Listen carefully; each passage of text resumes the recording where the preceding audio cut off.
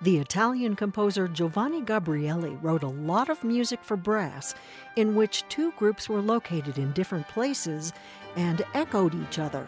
A big reason for this was Gabrieli's home church, St. Mark's in Venice, which is acoustically perfect for this kind of effect.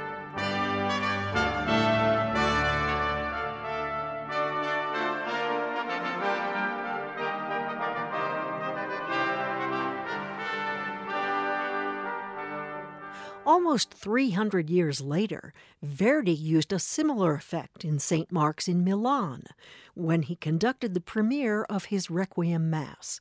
In a section of the Dies Irae, 4 trumpets are in the orchestra and 4 are placed elsewhere, either off stage or in balconies.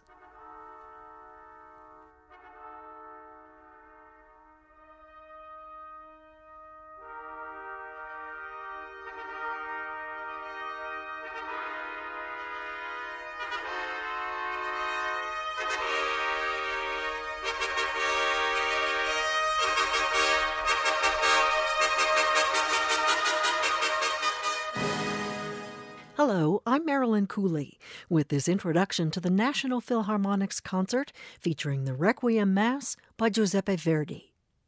There were 2 fellow Italians that Verdi revered, and one of them was Rossini. Verdi was part of a project for which he wrote the Libera Me for a planned collaborative Requiem Mass in Rossini's honor. That piece was never performed in Verdi's lifetime, but the music he wrote for it became the starting point for his tribute to his other hero, Alessandro Manzoni. He was a writer whose novel The Betrothed made a huge impression on Verdi as a teenager. He later said it was one of the greatest books to emerge from the human mind.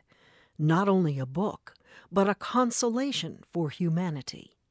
In later years, when Verdi met his idol Manzoni, he wrote, "I would have knelt before him if we were allowed to worship men." At Manzoni's death, the agnostic Verdi chose to honor the devout Catholic author with his only Requiem Mass. Verdi was 60 years old when he wrote this music, and nearly at the end of his composing career. Not counting revisions, he had already written 24 of his operas. Only Otello and Falstaff were still to be composed. And the Requiem is notably operatic. For one early critic, that was a bad thing.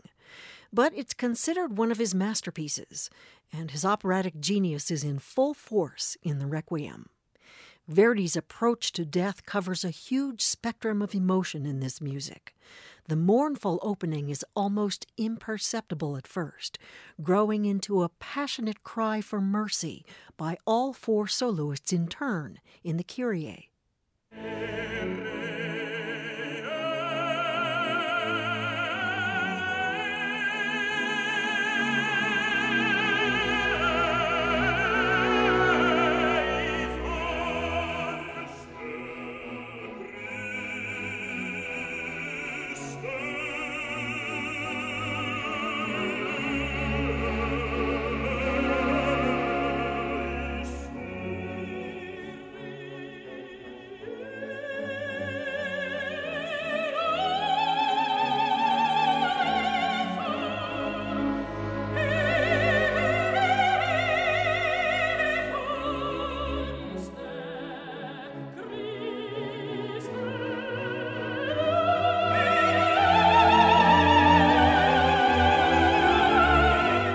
The Dies Irae is the most extensive part of the Requiem. It's divided into 10 sections, and also the most terrifying.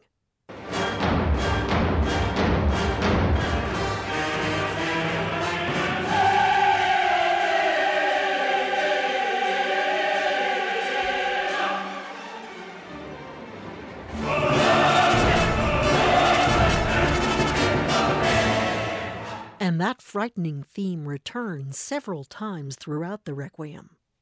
Following the choirs of trumpets, there's a huge choral call to judgment.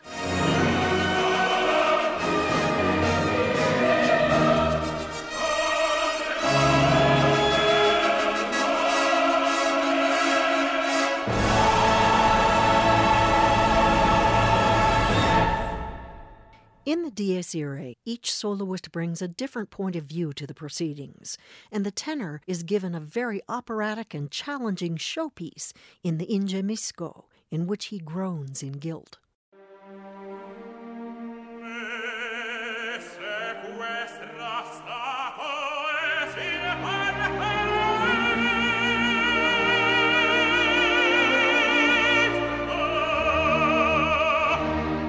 In the offertory, the quartet of soloists offers prayers for the delivery of souls.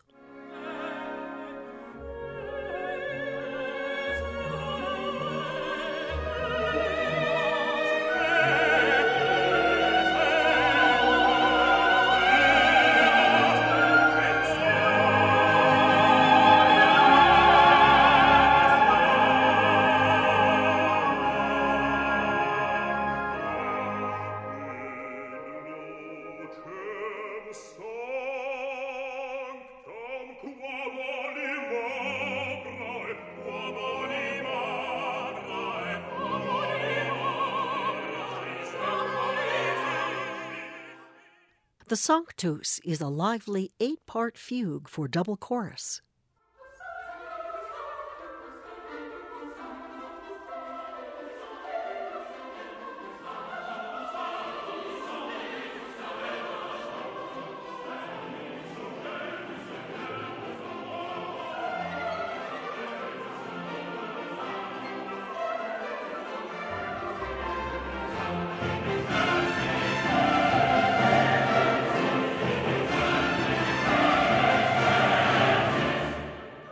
And in the Agnus Dei, the soprano and mezzo soloists open with music that's reminiscent of the chorus Va Pensiero from Verdi's Nabucco.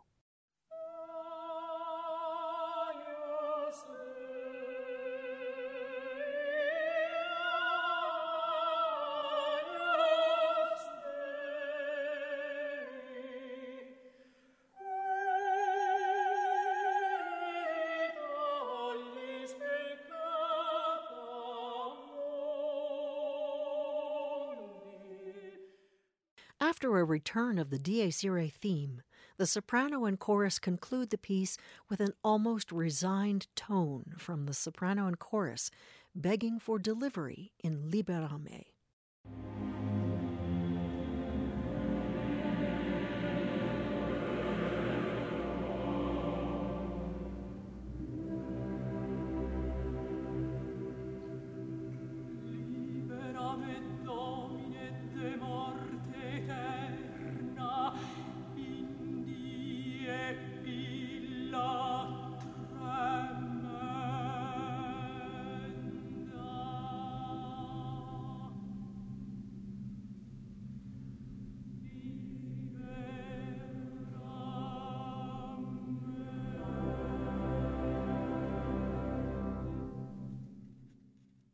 And this is where the music started.